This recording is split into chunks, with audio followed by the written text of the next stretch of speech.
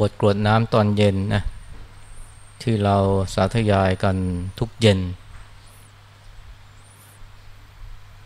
ข้อความตอนท้ายก็มีอยู่ว่าขอหมู่มารอย่าได้ช่องด้วยเดชบุญทั้ง10ป้องอย่าเปิดโอกาสแก่มารเทินอันนี้มันเป็นความตั้งใจนะแต่ว่าตั้งใจอย่างเดียวไม่พอต้องลงมือทำด้วยเราจะไปขอร้องว่ามารนะอย่ามารบกวนนะหรือครอบงำหรือว่ามาทะลุทะลวงจิตใจเราอันนี้มันไม่ใช่วิสัยนะที่จะขอเพราะว่ามารยังไงก็ไม่ยอมอยู่แล้วนะมีแต่ว่าเราจะรู้จักปกป้องหรือว่าปิดช่องไม่ให้มารนะเข้ามาจะทำอย่างไรนะถึงจะปิดช่องนะไม่ให้มารเนี่ยเข้ามารบกวนรังควานจิตใจเราได้ก็มีเรื่องเป็นนิทานนะที่พระพุทธเจ้าเนี่ยเคยตรัสสอนภาษาวกนะเป็นเรื่องของนกชนิดหนึ่งชื่อว่านกมูลไถนกมูลไถเนี่ยคือนกที่หากินตามรอยไถเนี่ยในนาเนี่ยนกมูลไถตัวหนึ่งมันไปหากิน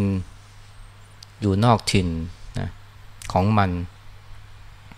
เป็นถิ่นที่ไม่คุ้นเคยก็เลยโดนเหยี่ยวเนี่ยนะจับนะเหยี่ยวนี่มันตัวใหญ่แล้วก็กรงเล็บมันก็แข็งแรงมากมันก็บินพานกมูลไถเนี่ยลอยขึ้นฟ้าไปเลยนกมูลไถเนี่ยนะรู้ว่าใกล้จะตายแล้วก็เลยพูดขึ้นมาว่าเนี่ยสมควรแล้วนะที่เราถูกเหยี่ยวจับเพราะว่าเราไปหากินนอกถิ่นของพ่อนะเหยี่ยวมันได้ยินเนี่ยนะมันก็เกิดความสงสัยขึ้นมาว่าไอ้ถิ่นพ่อเนี่ยอยู่ไหนเพราะว่าเดี๋ยวเนี่ยเชื่อว่าแม้นกมูลไถเนี่ยไปหากินในถิ่นของพ่อเนี่ยนะก็ไม่มีทางที่จะรอดพ้นนะกรงเล็บของเหยี่ยวได้นะเพราะเหยี่ยวเนี่ยมีความมั่นใจในฝีมือของตัวเองมาก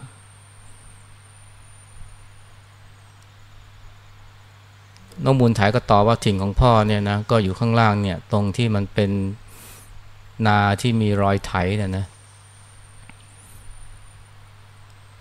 เหยี่ยวพอรู้ก็เลยเอานกมูลไถไปปล่อยตรงนั้นแหละเพื่อต้องการพิสูจน์ว่าแม้นกมูลไถเนี่ยหากินในถิ่นพ่อเนี่ยยังไงก็ไม่มีทางรอดจากกรงเล็บนะของเหยี่ยวแน่นะการที่พอปล่อยนกมูลไถลงไปนะตรงที่เป็นรอยไถเนี่ยนกมูลไถก็พูดขึ้นมาทำนองท้าทายว่ามาเลยมาเลยนะมาจับฉันเลยนะตอนนี้ฉันอยู่ถิ่นพ่อแล้วมาเลยนะเดี๋ยวเนี่ยพอเจอนกมูลไถท้านี่ก็เรียกว่าโกรธนะรู้สึกว่าถูกท้าทายก็เลยเรียกว่าโผล่ลงมาเลยนะโผล่ลงมาด้วยความเร็วสูงนะเพื่อต้องการพิสูจน์หรือแสดงฝีมือว่าจะที่ไหนก็ตามแกไม่มีทางเสร็จฉันแน่ไม่มีทางรอดแน่แกเสร็จฉันแน่เดี๋ยวเนี่ยพอมันพุ่งโฉบตรงลงมานี่นะนกมูลไถเห็นนะพอได้จังหวะนะนกพูนไถก็หลบเข้าไปอยู่ในรอยไถเดี๋ยวเนี่ยนะตั้งใจจะโฉบนะแต่ว่าพอเจอแบบนี้เขาเบรกไม่ทันนะตัวมันเลยกระแทกพื้นตายเลยนะตายเพราะว่าแพ้ทางของนกมูลไถ อันนี้พระเจ้านะเล่าเป็นนิทานนะแล้วก็ตรัสกับพระภิกษุทั้งหลายว่าเนี่ยภิกษุทั้งหลายนะถ้าหากว่าพวกเธอนะไปหากินนอกถิ่นนะก็จะไม่พ้นอำนาจของมารมาในที่นี้เนี่ยหมายถึงรูปรสกลิ่นเสียงสัมผัสนะที่น่าพอใจ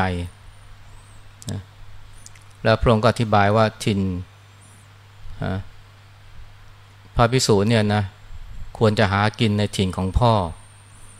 นะเช่นเดียวกับนกมูลไถนะนกมูลไถเนี่ยถิ่นหากินของมันที่เป็นของพ่อเนี่ยคือรอยไถนะตามนาตามทุ่งนาส่วนพระเนี่ยนะถิ่นหากินของพ่อเนี่ยคืออะไรก็คือสติปัฏฐานสี่นะสติปัฏฐานสี่ก็คือนะการหมั่นพิจารณาตามรู้นะดูกายนะดูเวทนาดูจิตดูธรรมนะอันนี้แหละนะเป็นคำตอบว่าถ้าเราจะป้องกันไม่ให้มารเนี่ยนะเข้ามาครอบงำจิตใจเราถ้าเราต้องการปิดโอกาสนะที่มารจะเข้ามานะนอกจากใช้บุญทั้ง10ประการนะอย่างที่เราได้สวดสาธยายเมื่อสักครู่แล้วเนี่ยสิ่งสำคัญอันหนึ่งก็คือสติปัฏฐาน4ก็คือการเจริญสตินั่นแหละนะเพราะว่าเมื่อใดก็ตามที่เรามีสติเนี่ยรูปรสกลิ่นเสียงสัมผัสนะที่น่าพอใจเนี่ยก็ไม่สามารถจะครอบงำจิตได้ถ้าครอบงำจิตได้เมื่อไหร่ก็หมายความว่าเราตกเป็นทาสของมันตกเป็นทาสของรูปรสกลิ่นเสียงสัมผัสนะคนทุกวันนี้เนี่ยนะตกเป็นทาสของสิ่งเหล่านี้ทั้งนั้นแหละคำว่ามาเนี่ยไม่ได้หมายถึงอสูรไม่ได้หมายถึงสิ่งชั่วร้ายหรือสิ่งที่มีฤทธิ์มีอำนาจมากที่เราเรียกว่าหรือว่ามีฤทธิ์มากอย่างเช่นเทวปุตตมารนะไอ้ที่สำคัญกว่านั้นก็คือรูปรสกลิ่นเสียงนะสัมผัสที่น่าพอใจที่เราเรียกว่ากามนั่นแหละกามเนี่ยถ้าเราเกี่ยวข้องกับมันถูกนะก็คือว่ามีสติไม่ว่าจะดูทางตาได้ยินทางหูนะหรือว่าได้ลิ้มทางปากถ้าว่าเรามีสตินะเราก็ไม่อาจตกเป็นทาสของกามได้หรือพูดอีกอย่างนึงคือว่ามารเนี่ยก็ไม่สามารถจะเข้ามาครอบงำจิตเราได้นะกามนี่ไม่ใช่สิ่งเลวร้ายนะจริงๆแล้วเนี่ยมันอยู่ที่ว่าเราจะเกี่ยวข้องกับมันอย่างไรถ้าเรามีสตินะหรือว่ามีสติรักษาใจเนี่ยก็เรียกว่าเราเป็นอิสระเหนือมันอิสระในที่นี้แปลว่าเป็นใหญ่หมายความว่าเป็นนายมันคำว่าอิสระนี่ไม่ได้แปลว่าไม่เกี่ยวข้องนะคนเราเนี่ยนะไม่ว่าจะเป็นปุถุชนหรือพระอริยบุคคลหรือพระอรหันต์ก็ต้องเกี่ยวข้องกับกามนะอย่างที่บอกไว้แล้วนะว่ากามในที่นี้ไม่ได้หมายถึงเรื่องของทางเพศแต่มันอย่างเดียวมันหมายถึงเรื่องของหมายถึงรูปรสกลิ่นเสียงสัมผัสที่น่าพอใจเช่นอาหารที่อร่อยโยมทำอาหารที่ประณีตนะหรือว่าถวายผ้าเนื้อดีนะแต่ถ้าเกิดว่าเราใช้เราเสพนะอย่างมีสติหรือว่าอย่างมีปัญญาอย่างเช่นก่อนฉันเราก็พิจารณาที่นี่นะทุกเช้าเราก็พิจารณาปฏิสังขารโยเนี่ยอันนี้ก็เพื่อเตือนใจให้มีสติในการเสพในการบริโภคนะถ้าเรามีสตินะหรือมีปัญญาเนี่ยนะจากการพิจารณาเนี่ยเราก็ เสพมันอย่างผู้เป็นนายอันนี้เรียกว่าอิสระอิสระแปลว่าเป็นใหญ่นะจิตอิสระจากกามไม่ได้แปลว่าไม่เกี่ยวข้องกับกามนะอันนี้ต้องเข้าใจอิสระในทางพุทธศาสนาเนี่ยมันแปลว่าเป็นใหญ่ก็คือเป็นนายถ้าไม่เกี่ยวข้องเนี่ยก็ต้องหมายความว่าอาจจะประพฤติตนเหมือนชีเปลือยนะในอินเดียเนี่ยก็มีนักบวชลัทธิเชนเนี่ยที่เขาไม่ใส่เสื้อเรียกว่านุ่งห่มห่มฟ้าแล้วก็ไม่มีทรัพย์สมบัติอะไรเพื่อต้องการฝึกหรือต้องการแสดงว่าเขาปล่อยวางสิ่งทั้งปวงแล้วปล่อยวางในที่นี้เนี่ยก็หมายความว่าไม่ยุ่งเกี่ยวแล้วนะไม่มีบ้านเรือนไม่มีที่พักที่อาศัยไม่มีเสื้อผ้าเพราะเขาต้องการพิสูจน์ว่าหรือต้องการบอกว่าเขาเป็นอิสระจากกามปล่อยวางแล้วปล่อยวางเรื่องทรัพย์สมบัตินะแต่ว่าอิสระในพุทธศาสนาเนี่ยไม่ได้แปลว่าไม่เกี่ยวข้องอย่างที่บอกไว้แล้วว่าเกี่ยวข้องได้แต่ว่าเกี่ยวข้องอย่างผู้เป็นนายก็คือว่าไม่อยู่ในอำนาจของมันไม่ตกเป็นทาสของมันนะพระพุทธเจ้าก็ดีพระอรหันต์ก็ดีท่านก็เกี่ยวข้องกับกามแต่ว่ากามทำอะไรท่านไม่ได้เพราะว่าท่านไม่ได้มีความยึดติดถือมั่นไม่ได้เพลิดเพลินยินดีในสิ่งเหล่านั้นนะเพราะถ้าเพลิดเพลินยินดีเมื่อไหร่นะมันก็เข้ามาครอบงำจิตใจทันทีนะและที่เพลิดเพลินยินดีได้เพราะไม่มีสตินะเรียกว่าจิตเนี่ยไม่ได้อยู่นะไม่ได้หากินหรือไม่ได้อยู่ในถิ่นของพ่อนะแต่ว่าไปอยู่ในถิ่นที่แปลกถิ่นนะก็ต้องเสร็จนะอยู่ในอำนาจของมารซึ่งได้แก่นะรูปและกลิ่นเสียงสัมผัสที่น่าพอใจคนเราเนี่ยถ้าหากว่าตกเป็นทาสของมันนะแม้ว่าจะมีทรัพย์สมบัติพังพร้อมบริบูรณ์แต่ก็หาความสุขไม่ได้นะต้องเรียกว่าอยู่ร้อนนอนทุกข์อย่างที่เขามีคำพูดว่าเนี่ยมีทองท่องหนวดกุ้งนะสะดุ้งทั้งคืนเนี่ยอันนี้เพราะความหวงแหนนะแต่มันไม่ใช่เฉพาะมีทองท่องหนวดกุ้งนะแม้จะมียิ่งมีทองเต็มบ้านเนี่ยมีทรัพย์สินมากมายเนี่ยถ้าหากว่าตกเป็นทาสของมันเนี่ยก็ยิ่งเป็นทุกข์เข้าไปใหญ่เพราะว่ากลัวจะสูญกลัวจะเสียมันไปนะกลัวคนแย่งชิงงั้นถ้าเกิดว่าเรามีสติเป็นเครื่องรักษาด้วยการเจริญสติอยู่เสมอเนี่ยก็มั่นใจได้ว่าเนี่ยเราอยู่ในถิ่นของพ่อแล้วนะปลอดภัยจิตเนี่ยก็จะไม่มีช่องเปิดให้มารเข้ามาครอบงำได้นะผู้อย่างนี้คือว่านอกจากรูปรสกลิ่นเสียงนะสัมผัสที่น่าพอใจจะมาครอบงำเหนือจิตไม่ได้แล้วเนี่ยอารมณ์อกุศลทั้งหลายก็เข้ามาเล่นงานจิตไม่ได้ความโศกเศร้าเสียใจความโกรธความแค้นความพยาบาทความรู้สึกผิดเนี่ยที่มันเผารนจิตบ้างละที่มัน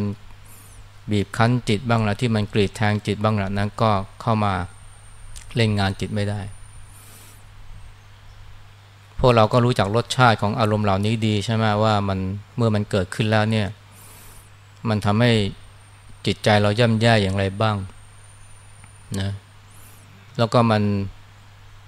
ผลักดันหรือว่าบงการชีวิตของเราให้ตกไปในทางที่เสื่อมที่ย่ำแย่อย่างไรบ้างนะพอโกรธแล้วนี่ก็อาจจะต่อว่าด่าทอคนใกล้ตัวอาจจะต่อว่าผู้มีพระคุณบุพการีที่ทำให้ต้องเสียใจหรือว่าทำลายข้าวของตัวเองบ้างของคนอื่นบ้างเกิดศัตรูมากมาย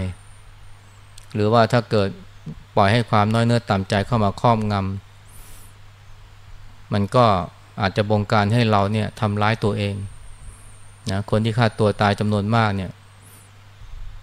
ก็เพราะอารมณ์นะอกุศลที่มันชักนำคนเราแม้จะรักตัวเองแค่ไหนนะแต่พออารมณ์เหล่านี้ครอบงำเนี่ยมันก็ล้วนแล้วแต่ทำร้ายตัวเองเท่านั้นแหละเราไม่อยากให้คนอื่นมาทำร้ายเราไม่อยากให้คนอื่นมาเบียดบังเราแต่เราก็มักจะทำร้ายตัวเองเพราะปล่อยให้อารมณ์อกุศลเราเนี่ยเข้ามาครอบงำแต่ถ้าเรามีสตินะ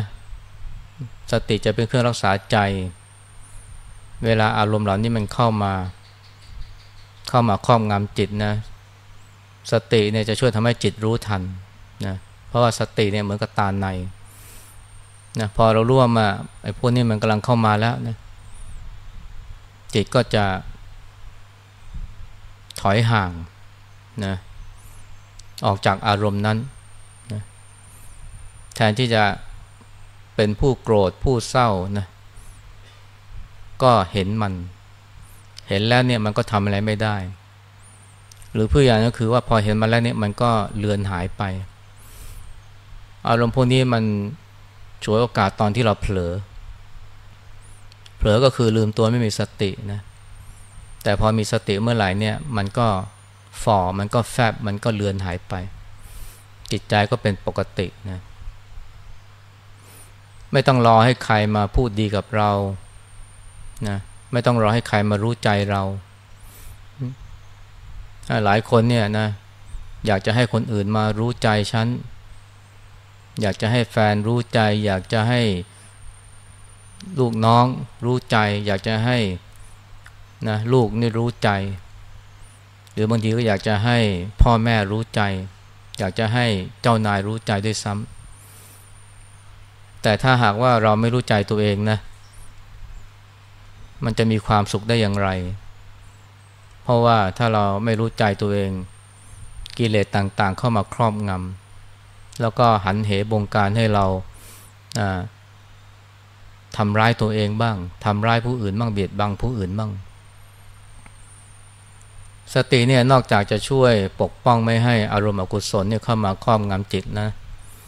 มันยังช่วยขุดช่วยรื้อช่วยถอนสิ่งที่มันเป็นขยะหมักหมมที่บั่นทอนจิตใจขณะที่มันป้องกันไม่ให้ของใหม่มาเล่นงานจิตมันก็ยังช่วยทำให้ไอ้สิ่งที่เป็นของเก่าที่มันหมักหมมอยู่ในใจเนี่ยนะถูกรื้อถอนออกไปด้วยมีผู้หญิงคนหนึ่งนะเธออายุประมาณสัก40กว่าก็เป็นคนที่ประสบความสำเร็จในอาชีพการงานทำธุรกิจนะจะได้เป็นผู้หญิงเก่งก็ได้แต่ว่าเธอจะมีความรู้สึกเป็นลบจะไม่ค่อยพอใจมักจะมีปัญหากับคนที่มีคุณวุฒิสูงกว่าตัวเธอคนที่มีอำนาจหรือว่าเป็นผู้บังคับบัญชาเธอมักจะมีเรื่องขัดแย้งกับคนประเภทนี้มากนะมีเรื่องโต้เถียงกันเป็นประจำนะถ้าพูดแบบภาษาชาวบ้านคือว่าไม่ค่อยถูกชะตาราศีกับคนประเภทนี้เธอก็สงสัยว่าเกิดอะไรขึ้น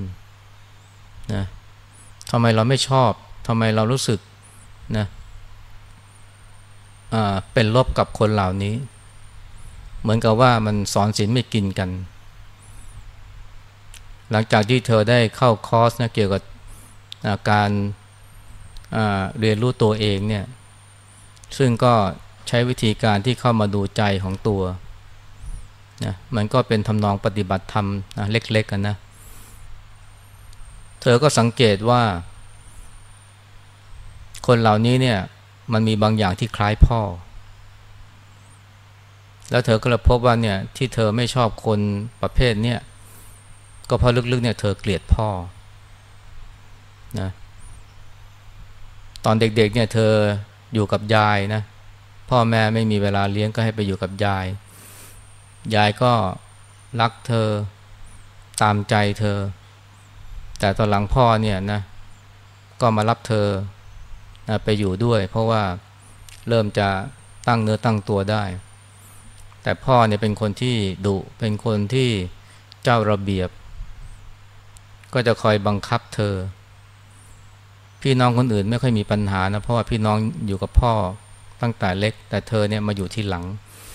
ไอ้ความที่คุ้นเคยกับยายที่ปล่อยให้เสรีเนี่ยพอมาเจอพ่อที่บังคับกวดขันเนี่ยเธอก็ไม่ชอบบางทีก็เถียงบางทีก็ท้าทายก็ยิ่งโดนพ่อเนี่ยนะต่อว่าพอโตขึ้นก็เลยมีความเกลียดพ่อเธอไม่เคยรู้เลยนะว่าเธอมีปมเนี่ยแล้วเธอก็ไม่เข้าใจว่าทำไมเธอไม่ชอบคนที่นะมีอำนาจเหนือเธอนะหรือว่าเป็นผู้บังคับบัญชาแต่พอมาได้เห็นใจตัวเองมารู้ใจตัวเองอ๋อไอ้นี่เป็นเพราะเรามีปมเกลียดพ่อนะมันช่วยทำให้เธอเนี่ยมีความรู้สึกลบกับคนประเภทนี้น้อยลง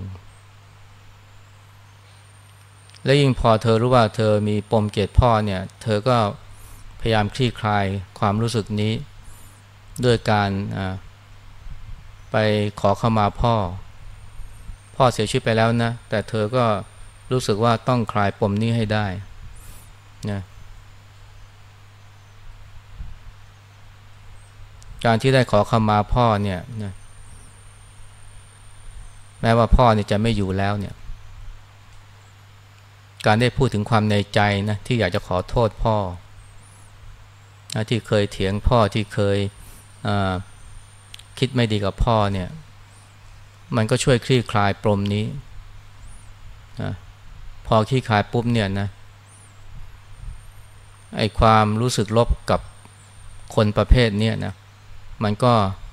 หายไปเนี่ยแทบจะปลิดทิ้งเลยก็สามารถที่จะพูดคุยกับคนเหล่านี้ได้เป็นปกตินะอันนี้ก็เรียกว่าเธอนะสามารถที่จะแก้ปัญหาจิตใจของตัวเองเนี่ยจากการที่มีสตินะมารู้ว่าเนี่ยอะไรคือสาเหตุที่ทำให้เราไม่ชอบคนประเภทนี้อะไรที่ทำให้เราชอบขัดแย้งคนประเภทนี้คนส่วนใหญ่ไม่รู้นะแล้วก็มักจะบอกว่าโอ้เป็นเพราะว่าชะตาไม่ถูกกันนะจริงๆมันมีสาเหตุนะมันไม่ต้องไปรอถึงกรรมในอดีตหรอกบางคนก็บอกเป็นเพราะกรรมในอดีตนะเป็นเจ้ากรรมในเวรนะซึ่งก็มักจะหมายถึงมีเรื่องระหองระแหงขัดแย้งกันในอดีตชาติที่จริงมันไม่เกี่ยวนะสาวไปจริงๆเนี่ยมันก็พบว่าอ๋อเป็นเพราะคนเหล่านี้เนี่ยคล้ายพ่อเราแล้วก็เราเกลียดพ่อเราก็เลยพลอยเกลียดคนเหล่านี้ด้วยโดยไม่รู้ตัวแต่ว่าเธอเนี่ยนะเนื่องจากรู้จักนะมาดูใจนะพอสาวหาสาเหตุนะของความรู้สึกลบกับคนประเภทนี้ก็ไปพบเนี่ยตัวใหญ่ๆเลยนะคือปมเกลียดพ่อซึ่งมันเป็นเสมือนกับสิ่งที่หมักหมมเป็นอารมณ์อกุศลนะที่มันหมักหมมซุกซ่อนอยู่ในใจผู้คนส่วนใหญ่เนี่ยมีไอ้สิ่งหมักหมมนะเป็นอารมณ์อกุศลเนี่ยซุกซ่อนแบบนี้อยู่นะไม่มากก็น้อยนะแต่ไม่รู้นะและไอ้ปมนี่แหละนะที่มันคอยทำให้เรามีปัญหามีพฤติกรรมแปลกๆที่เราอาจจะไม่เข้าใจว่ามันเป็นเพราะอะไรนะบางคนเนี่ยนะเจอศาลพระภูมินี่เป็นไม่ได้เลยอยากจะเข้าไปทำร้ายนะก็ไม่เข้าใจทำไมถึงเกลียดศาลพระภูมิทำไมถึงโกรธศาลพระภูมิมากขนาดอย่างนั้นนะจนกระทั่งเนี่ยไปปรึกษาจิตแพทย์นะจิตแพทย์ก็ให้เล่าประวัติให้เล่าเรื่องราวชีวิตของเขาแล้วพอเล่าไปเนี่ยนะพอก็พูดถึงพ่อเนี่ยนะมันก็ทำให้เขาได้เห็นเลยว่าอ๋อเพราะว่ามันมีเหตุการณ์ที่เขาทะเลาะกับพ่อ นะแล้วก็พ่อก็ว่าเขาก็โกรธจัดนะอาจจะรู้สึกว่าเขาไม่ได้รับความเป็นธรรมเขาไม่ได้เป็นอย่างที่พ่อว่าแต่ถูกด่าถูกว่าบางทีพ่ออาจจะถึงขั้นตบด้วยซ้ำเนี่ยเขาก็เขาโกรธมากนะอยากจะตบอยากจะต่อยพ่อด้วยความโกรธแต่ว่ายั้งมือไว้ได้ทัน